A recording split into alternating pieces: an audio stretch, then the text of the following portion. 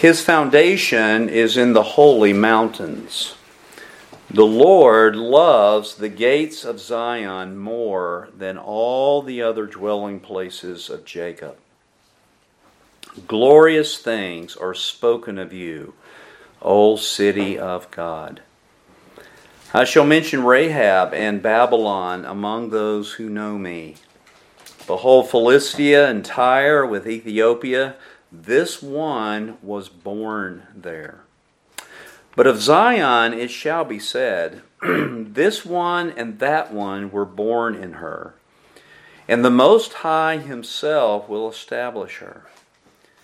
The Lord will count when He registers the people. This one was born there. Then those who sing as well as those who play the flute shall say, all my springs of joy are in you. So we've been looking at this psalm in which the Lord is speaking of this heavenly Jerusalem. There is an earthly Jerusalem, right, over there in the Middle East, but there is a heavenly Jerusalem whose maker and architect is not man, but is of God Himself. And we saw in the book of Hebrews where this is where the saints go when they are absent from the body to be present with the Lord. Where is the Lord? He's in that city. And so that city has the spirits of just men, and we're not talking about male only, but just men made perfect there in that city. So we're just not going to leave our bodies to be present with the Lord and be on a cloud with a harp and just kind of strum along in all passivity for eternity. That is something man has imagined. But this is not God's plan for things. And of this city, you'll see this in verses 1 through 3. Here you have the foundation, God's foundation, the Lord's foundation is in the holy mountains, and the Lord loves the gates of Zion more than any other dwelling places of Jacob here on this earth. And then he says in verse 3, glorious things are spoken of you. Now at this point you would think, well, that has to be the Lord, right? Glorious things are spoken of the Lord. But here he says, glorious things are spoken of you, O city of who? O city of God. And what we have here is that the Lord's identification is so bound up in that city, and the city is so bound up in the Lord, that almost as if to speak of one is to speak of the other. So to speak of the Lord is to speak about His city, and to speak about the city is to speak of the Lord. And we saw in verses 4 and 5 what things are spoken of you here in this psalm. And you'll see what is being spoken. Verse 4, I shall mention. Verse 5, but of Zion it shall be said. And then in verse 6, you have this response when the Lord registers the peoples. This one was born there. And then, of course, in verse 7, what kind of glorious things are being spoken? Things that are both vocal and instrumental. Everybody see that in verse 7. You have those who sing, that's vocal, as well as those who play the instruments shall say, all my springs of joy are in you. So you got some glorious things spoken about this city. And the first thing spoken is concerning the people in that city. And so in verse 4, you have Rahab, which is what nation? Did you write this in your Bible? It is? Is there a nation called Rahab? It's Egypt. And so you've got Egypt and Babylon among those who know me, Philistia and Tyre, Ethiopia. And if you look historically in your Old Testament, all those nations were enemies of the nation of Israel. So will Israel's enemies be in this city? Yes. The answer to that is yes. But with this qualification, they have to be what there? They have to be born there. And then we have the second glorious thing, and that is verse 5, when it speaks of the Jews. But of Zion, that is Jerusalem or Judea or the Jews itself, but of Zion it shall be said, this one and that one, which is really a colloquial phrase for everyone were born in her. And the Most High Himself will establish her. So not only are Gentiles included, but also Jews are included. But even Jewish people have to be what? Born there. And of course, this is exactly what Jesus told Nicodemus in John chapter 3. Nicodemus said, we know that you are a prophet, you must be of God. And Jesus just said, look, verily, verily, I say unto you, you must be born from above. Did Nicodemus understand? No, he didn't understand. And he should have understood. He was the chief ruler of that nation. And yet, he did not understand these things. So, that's a glorious joy, is that Gentiles are included, and that includes us. And it includes Jews who have been born from above. So you got Jew and Gentile together, and that all of those peoples, everyone there, have to be born there. You have to have a birthright to enter into this city. And by the way, the book of Hebrews says that that city is unshakable. That one day God is going to shake not only the earth, but the universe. Can you imagine a universal earth, heavens, universal quaking? And that is going to happen one day. You can read about it in the book of Revelation. But folks, when the heavens quake and the earth quakes, this city will not be moved. So if you're in this city, are you safe? You are safe if you have been born from above. You have to have a birth certificate indicating that your birth city is heavenly. It is from the heavenly Jerusalem. That is a glorious joy that we have to look forward to. So the people that are there. And then we saw previously in verse 6 that glorious things are spoken about the citizenry of that city. It says the Lord will count when He registers the people. And we showed that from the New Testament, does God know the exact number of people who will be in that city? The answer to that is what? Yes, He does.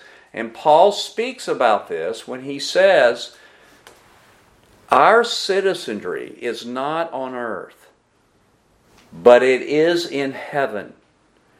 We are citizens of another time and another place. And of course, Hebrews chapter 12 talks about that.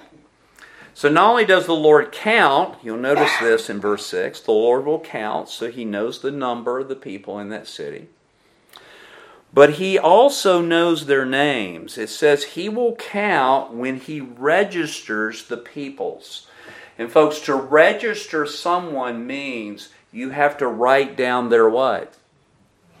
Their name. So the number of the people are not only known, but their names are written down. And we're not sure if the Lord is saying this or someone else is saying this, but you'll notice in verse 6 that when the Lord counts and He registers the peoples, someone, it may be the Lord, it may be the citizenry of that city. But what are they going to say? This one was born here.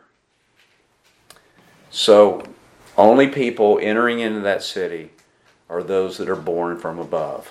And if you've read Pilgrim's Progress, and every believer ought to read Pilgrim's Progress. You read that book, and Christian, it's an allegory, Christian comes to that city at the end of his life. He crosses over the river of death, and he comes up in that city, and the doors of that city open wide unto him. And he enters, he hears a voice that says this, enter into the joy of your Lord. Can you imagine that? What if that's real? and you pass over the rivers of death, you close your eyes, and at that moment, to be absent from the body is to be present with the Lord. And what if the first thing you saw was you entering into the gates of this city and hear those words, enter into the joys of your Lord? Would that not be thrilling? That would be thrilling. And that brings us to our last consideration here in verse 7. The passage says, "Then those who sing, as well as those who play the flutes, shall say, all my springs of joy are in you." Now, the understanding of this passage depends on two things. First of all, what are the springs? Right? You got to know what are the springs. And secondly, if I could word it this way, who are the those? Do you see that in verse 7? Then those who sing and those who play. So let's answer that second question first. Who would be the those? Can you just, from what you know of this psalm, who are the those in verse 7? Wasn't born there. Yeah, they have to be the people who were born where? Born there. Born there, because they're the only ones there in that city. And so in verse 4, this one was born there. Verse 5, this one and that one were born in her. Verse 6, this one was born there. So these are the people of God, those who have been born from above. And what we know here in this is this, that in that city of God, the place where the Lord Himself is at, the place where, can we word it this way? You ready? Abel is there. Noah is there. The prophets are there. Some of your relatives are there, right? In that city, those who have been born there, that city has singing and playing. Everybody see that from verse 7. Okay? Those who sing, those who what? Play. Now I'm just going to mention here that there is some textual discrepancy here, because the word sing in verse 7 is a translation from the Septuagint, which is the Greek translation of the Hebrew Old Testament scriptures. But the Hebrew doesn't use the word for sing, it actually uses the word for dance. But in any case, whether it's singing or dancing, what do we know? There is vocal music there, right? In that city. That's why I have great hope that maybe the Lord will glorify my singing voice, and I'll be part of that heavenly singing. But here is that singing and playing.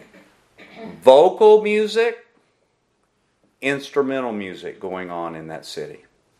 So there must be then spiritual music. You agree with that? So therefore I'm saying spiritual music in contrast to worldly music. What kind of music do you think God would have in a heavenly city not touched with human hands, and the people there are regenerate people? This is what's going on there in that city. It's not the only thing going on there in that city, but this is going on in that city. And folks, what you do is you associate vocal music and instrumental music. What do you associate that with? Orchestra. You associate that with gladness and joy. Right? Isn't that why we like to sing? And so you have this, it says, all my springs, and then you have the translators understanding, they put springs of joy. All my springs are in you, or what is springing out of me is in you. So who are the those? They're the people who have been born there.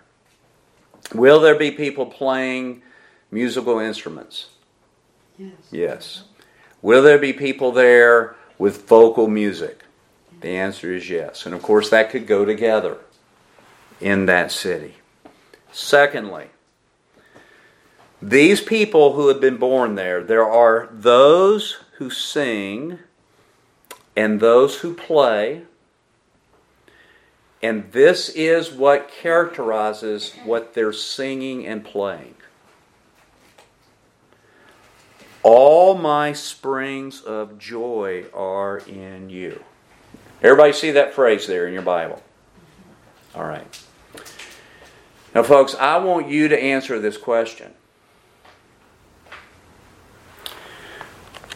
What or who is the object of their song and music?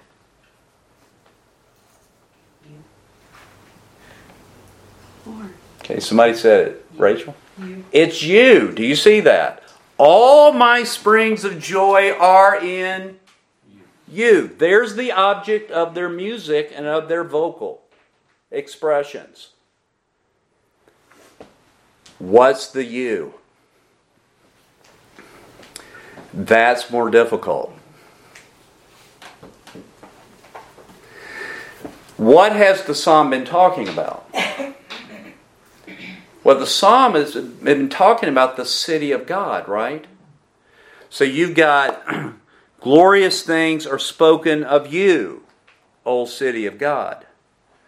You have a description about who are the people of this city. You have a description of people who are singing and playing. So it could be the city of God. And remember I told you that the city of God and the person of the Lord are pretty tied together here. To speak of one is to speak of the other. But who's the other possible subject? It is the Lord. Look at verse 1. His foundation. Who is the His? The Lord's foundation is in the holy mountains. The Lord loves the gates of what? Zion. Everybody see that?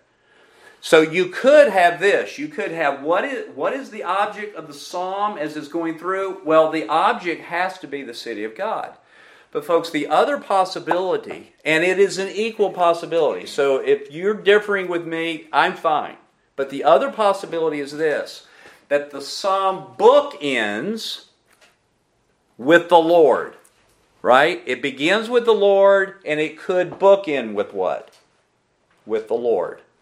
That the Lord is the you. If you read it this way, all my springs of joy are in the Lord. Or you could read it, all my springs of joy are in the city of God. Either one of those. But folks, the characteristic of the music is joy. Everybody see that? Okay? So here you have a city in which the people of God are going to take up their residence. And it is a city full of joy and gladness. Do you know what human beings crave in this life? Joy. They crave it. They may get it in an alcoholic drink.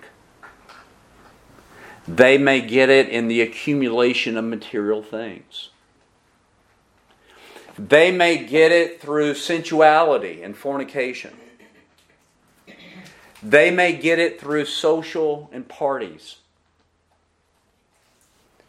But man craves and yearns for gladness.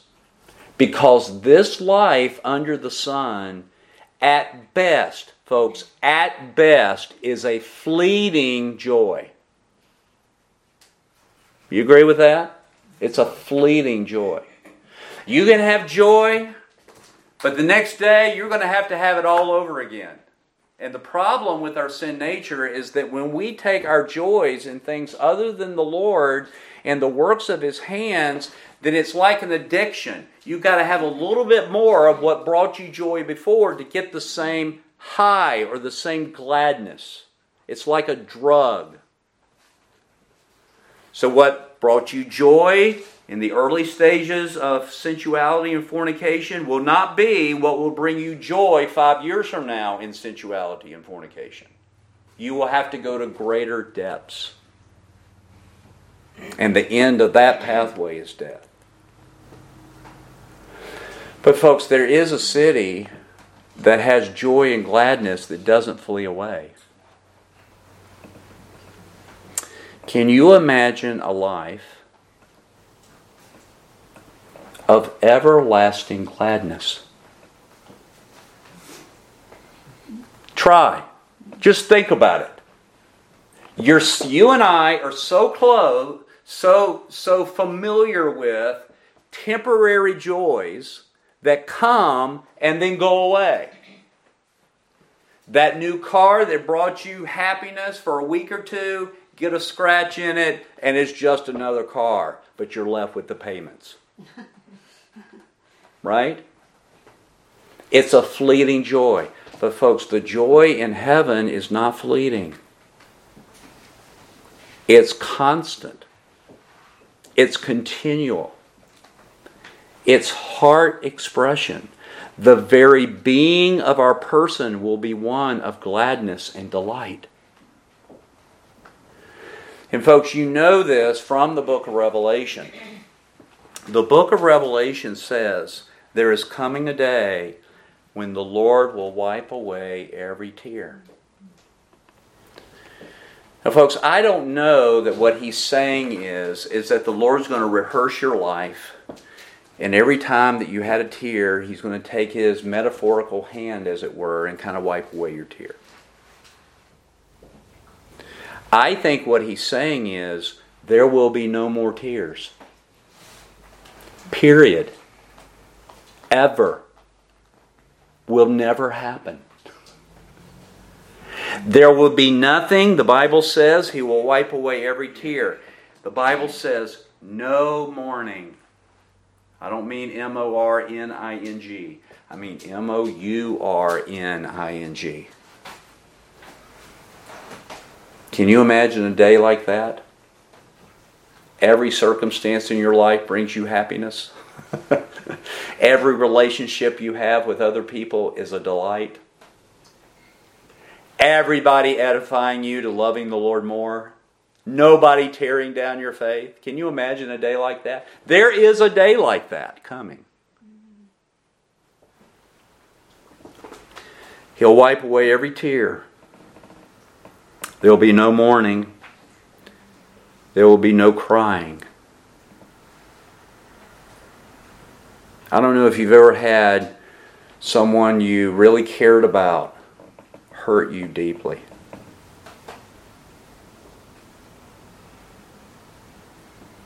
Like a knife being thrust right into your very soul.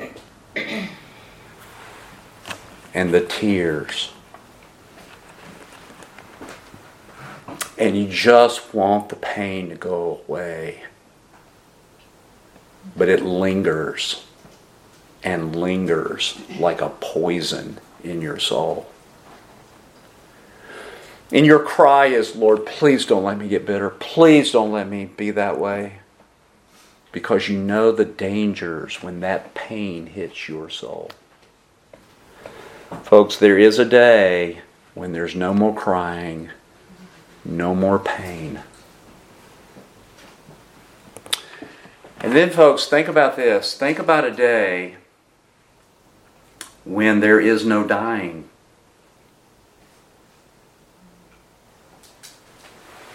Young people don't have this problem, but older people do, where they look in the mirror and they see decay and aging. They know their body is dying. They are weaker and weaker. I remember as a young boy, I couldn't wait for the day when I could beat my dad in arm wrestling. And I finally did. He was in his 50s. Woohoo! I beat an old man. But I gloried in it for days. But my day's coming, and now is. Right? You see that decay. You see the decay in a society. You see the decay in your home. I mean, folks, if you don't keep up on your home, it's going to crumble. It's one big pile of dust. Your health, all we do all the time is try to get our health back up. What are we going to do in a city where there's no death and dying? I'll tell you what, you'll be happy. You'll be glad because of the joy of that city. And folks, please hear me. You and I, as believers, have been given a down payment of this city. It's called the Holy Spirit. Right? And folks, one of the fruit of that Spirit is joy. The down payment, the taste of the joy that we will have in the future has already been given to you. Please hear me. It's not dependent on your circumstances. It's dependent on your relationship with the Lord. You can have the most miserable circumstances and have inner gladness. You can be sick and dying and in your inner man be glorying in the Lord. You can have people hurt you to the core.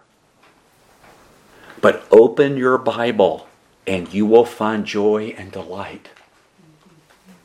It is the down payment of what these people, the people who were born there, are having with no interference at all. And folks, I just want to say this. If you kept things like this into your mind, it would bring you great comfort on that day when we lay our heads down on that bed and we are seconds away from dying. To have these kind of thoughts, your hands will be loose from the things of this earth. You just want to go home and be here in that city. Everybody see that? This is why God has revealed this to us, so that we can have that hope of His calling. And folks, the object of this music and this instrumentation, as I mentioned, is either the city or the Lord. But in my mind, and in comparison to other passages, I think it is centered on the Lord Himself. Now let's just look at some passages here and we'll be done. I want you to take your Bibles and I want you to turn to the book of Revelation chapter 4. And folks, this is very instructive for us. And it is instructive for us when it comes to our music. Now the scripture that I'm looking at is not going to give us musical chords so that we know exactly the kind of music that is being harmonized with the lyrics that we're going to read. But folks, I do know this. Now please hear me. That the springs of joy are in you. The Lord. Not me. In other words, I'm not the object of the song. Everybody see that? It's not about me, my feelings, my love, my ambitions. It's not about any of this. And when you look in Revelation chapter 4, what we have is heaven being opened, and what we see and what John sees is he sees a throne. And in Revelation chapters 4 and 5, you can go through there and underline every time the word throne is mentioned. It's mentioned 11 times in chapter 4, and it's mentioned 5 times in chapter 5. So in 2 chapters, we have 16 mentions of the word throne. So guess what the center that the Holy Spirit wants you to note? He wants you and I to note the what? The throne.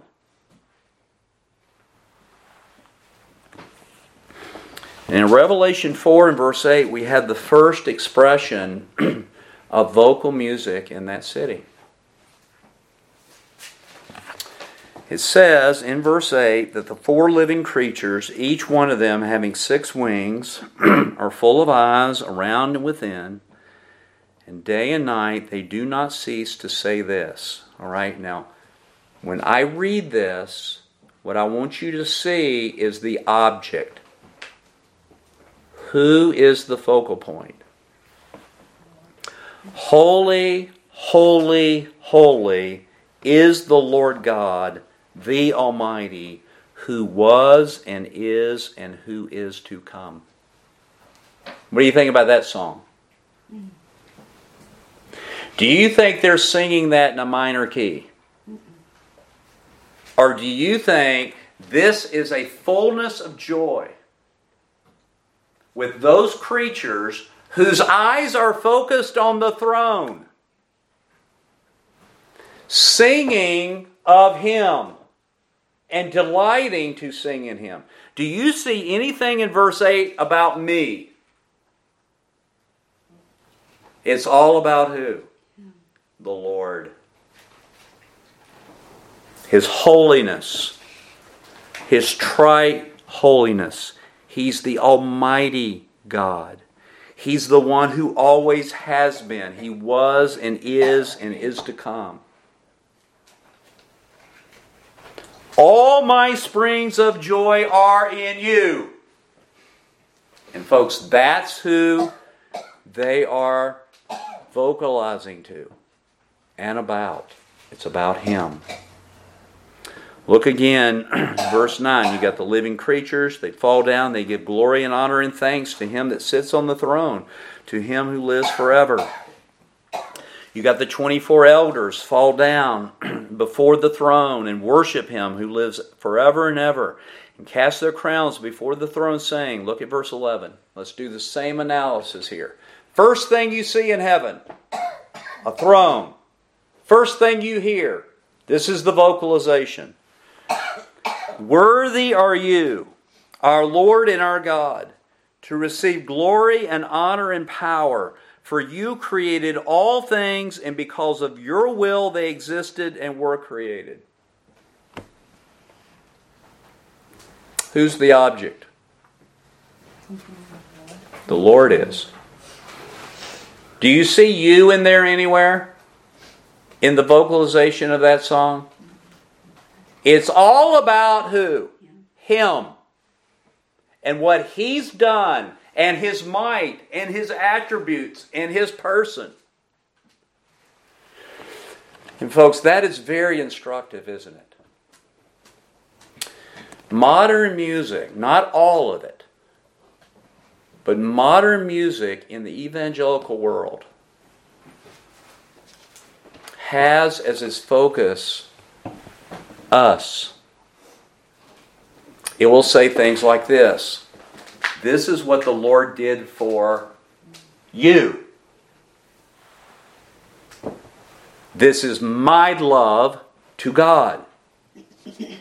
There's a focus on humanity. Very little theology. And folks, I'm not saying that every song has to be completely all of Him and Him only.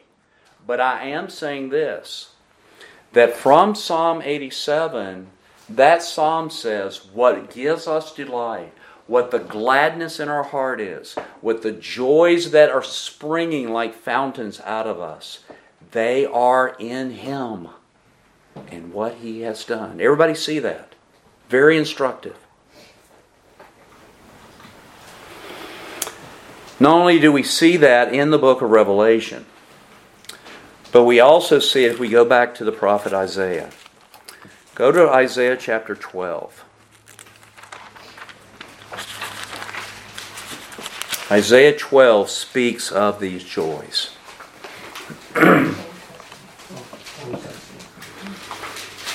Isaiah chapter 12.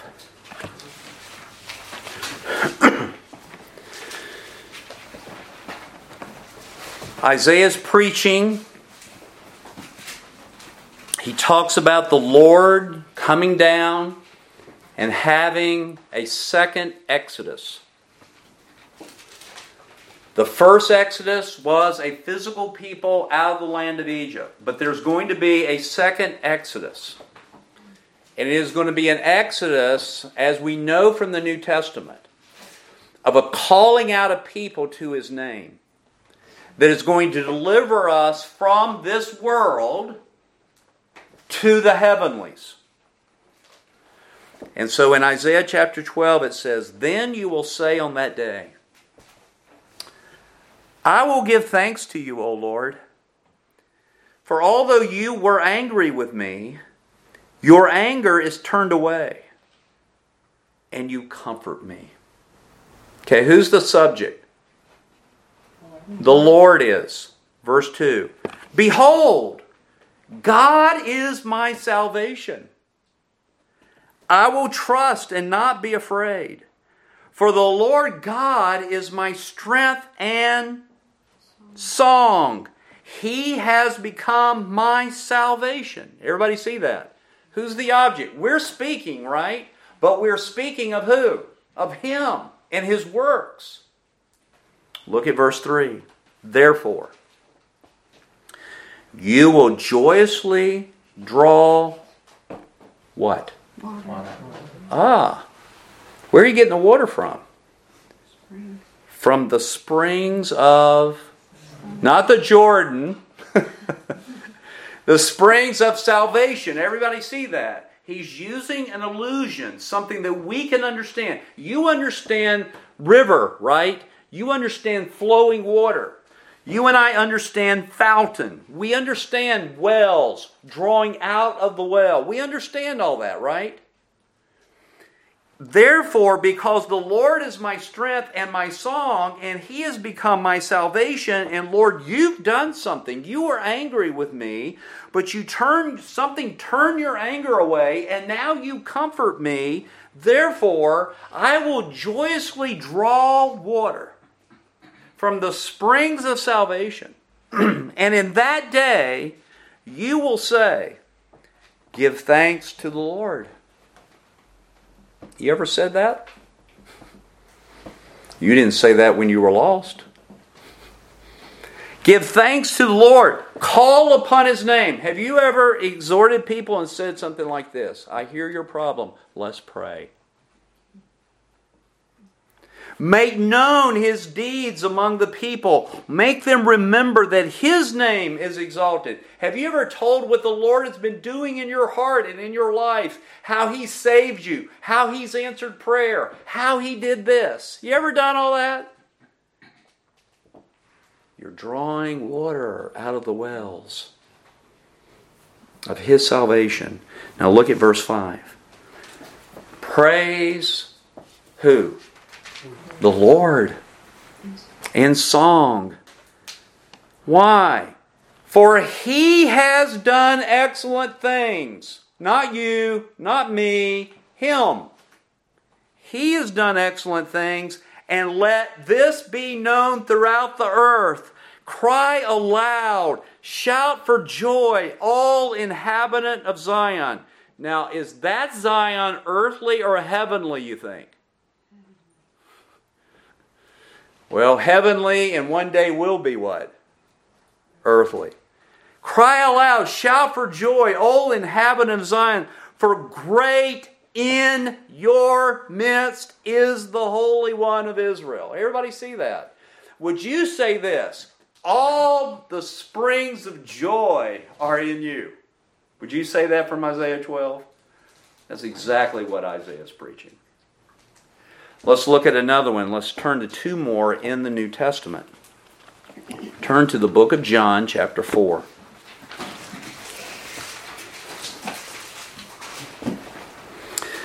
Now you know this chapter. If I say John chapter 4, you know that immediately I'm going to talk about the woman at the well. You ever heard about springs? And drawing from the springs, right? Okay, look at this. Here's the woman at the well. The disciples go off to get food. Verse 7. Then came a woman of Samaria to draw water. Jesus said to her, "Give me to drink." Verse 9. Therefore the Samaritan woman said to him, "How is it that you, being a Jew, ask me for a drink, since I am a Samaritan woman?" And then there's a parenthesis. Why would she say that? Because the Jews have no what? No dealings with the Samaritans. Verse 10. Jesus answered and said to her, "If you knew the gift of God, and who it is who says to you, 'Give me a drink.'" Everybody following this? If you knew the gift of God, and if you knew who I am, who said to you, "Give me a drink," the tables would be turned. That woman would have asked him for a what? A drink. And Jesus would have given you, verse 10, what kind of water? Living water. Now, the Jews would call it living water, like not stagnant, like bubbling, like a fountain, a spring, right? When you see a spring, you got water coming up, running, living water. But of course, he's speaking not only of bubbly, running water, he's speaking of real life, isn't he? So if this woman would have understood who he was, who asked for a drink, and if she really understood what the gift of God is, then she would have said, "You don't need to ask me for a drink. I need to ask you for what? For a drink." But she didn't understand yet, does she? Okay, verse 11. She said to him, "Sir, you have nothing to draw with, and the well is deep." So what is she thinking? Spiritual or physical? She's thinking physical, and she's saying, "How are you going to give me something to drink when you don't even have a means to draw it up out of the well?" This is like Nicodemus saying, "Can I enter into the mother's womb and be born again?" And then she says, verse 11, "Where then do you get that living water?" So she's beginning to think, maybe somebody important is here. So verse 12, she asked, "You're not greater than our father Jacob, are you?" In other words, are you going to dig another well? "He gave us this well and drank of it himself and his sons and his cattle." Jesus answered and said to her, verse 13, "Everyone who drinks of this water will thirst again." How many of you had a glass of water today? I did. Do you think you'll never have to drink a glass of water again? I can guarantee you when I go home, I'm going to get a glass of water. Why?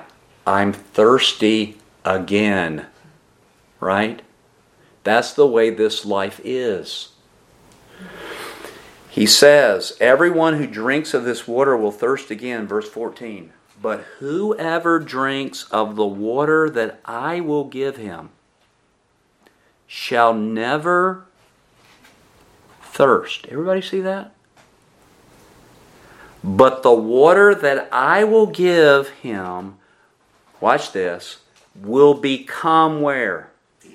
"In him a well of water springing up to eternal life." In other words, folks, Jesus isn't going to go dig another earthly well. But he is greater than Jacob who dug that earthly well. Because what he can give you and I is an inner well. A well of salvation in which there would come out of that well water springing up like a fountain of eternal what? "All my springs of joy will be in you." Do you hear that? This people who have been born from above. I don't know that Jesus is referring to Psalm 87, but folks, this definitely has implications for Psalm 87, doesn't it? Lastly, look in John chapter 7. In John chapter 7, Jesus is coming very close to the end of his ministry. And here in this in this chapter, we'll begin reading in verse 35 of, I'm not in John 7. Let's see. Make sure I got the right number. Okay. All right. So go down here to verse 37. He says, now on the last day. Everybody see that word last day? Okay. This was the last day of the Jewish feast. It went on for a week. It went from Sabbath to Sabbath. This would have been the last day. What day would it have been? It would have been a Sabbath day. And folks, during this week, they would observe the feast. And what they would do, now please hear what they're doing. Each day of this feast, they would carry golden vessels. And in this golden vessel, they would go to the pool of Siloam. And they would fill those vessels with water from that pool. And they would carry it in procession. And they would carry it in possession in the presence of all the worshipers. So they would be watching the priests do this. They're carrying these vessels. The vessels are full of water. And they would go right into the temple. And when they came into that temple, and on the way they're doing it, they would be chanting the Psalms, the Hallel. They would enter into that temple, and what they would do, they would go inside that temple court, and they would pour out the water in the temple. And folks, what that symbolism symbolized was at least two things in their minds. First of all, God has supplied their need in the wilderness by giving them water, did He not? Very instructive. And secondly, and for our purposes, the most important, that water symbolized the promises that had been made in the Old Testament. Promises in the book of Ezekiel, promises in the book of Joel, promises in the book of Zechariah, that there would come a day when there would be rivers of water flowing from that city that would revive the desert land and make it fruitful. Everybody hear that? And folks, on the last day, on that Sabbath day, they've been doing it for day 1, day 2, day 3, day 4, day 5, day 6, day 7. On that 8th day, on that Sabbath day, there would be no procession. And there would be no carrying golden vessels of water. So everybody got the picture? John 7, verse 37. Now on the last day, the great day of the feast, Jesus stood and cried. Can you imagine Him lifting up His voice? If anyone is thirsty, they've been pouring water for 7 days. If anyone is thirsty, let him come to me and drink. He who believes in me, as the Scripture says, from his innermost being shall flow rivers of living water. Do you see that? Folks, this is the wells of salvation. Because the Bible says in John 7 verse 39 that He was speaking of living water and rivers of living water flowing out of our innermost being. who was he talking about? He was talking about the Spirit of God. Folks, the Spirit of God is life. Can the Spirit of God take a lost, famished, dry land of a lost person and make it fruitful? The answer to that is what? Yes.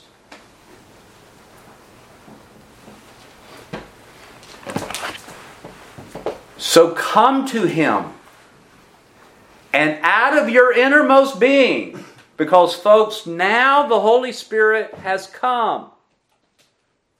When we believe, we receive the down payment of the Holy Spirit. Out of our innermost being flows rivers of living water. Well, folks, if I say innermost being, wash my hands. If I say innermost being flows, where's it coming out of? Your mouth. That doesn't mean you're spouting water everywhere. But folks, when a person gets saved, their speech changes. Am I right? When a person gets saved, their music begins to change. When a person gets saved, their conversation begins to differ. Why? Because what's flowing out of that regenerate person's life, that well of salvation that Jesus offered to that Samaritan woman, and she accepted it. And folks, once that occurs in the life of a genuine believer, they will never thirst for any other God. They will find all their thirstiness satisfied in who? In the Lord. Everybody see that?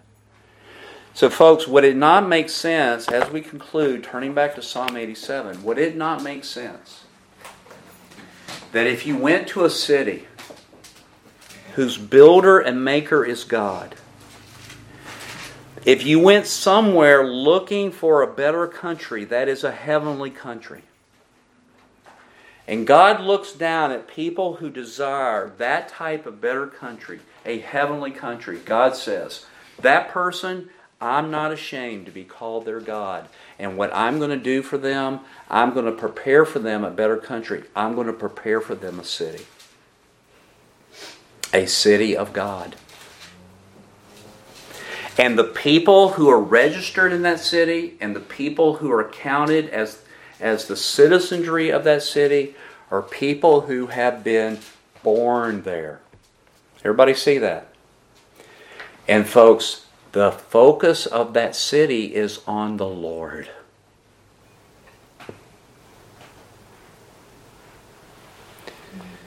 Everything about Him becomes our speech. All of our delights are in Him, in His works, in His person. We love Him. And folks, wouldn't it make sense that if that's the case, and every one of those people in that city have a well of living water inside of them, and now there's no sin nature, that all my springs of joy would be in you, O Lord. That's our future. That's where believers are heading. Isn't that worth a little trial on earth? Isn't that worth a little tribulation? Life here is so fleeting and momentary. 70, if by reason of strength 80. That's not many years, is it? To spend eternity in a city of joy and gladness in Him. Let's pray.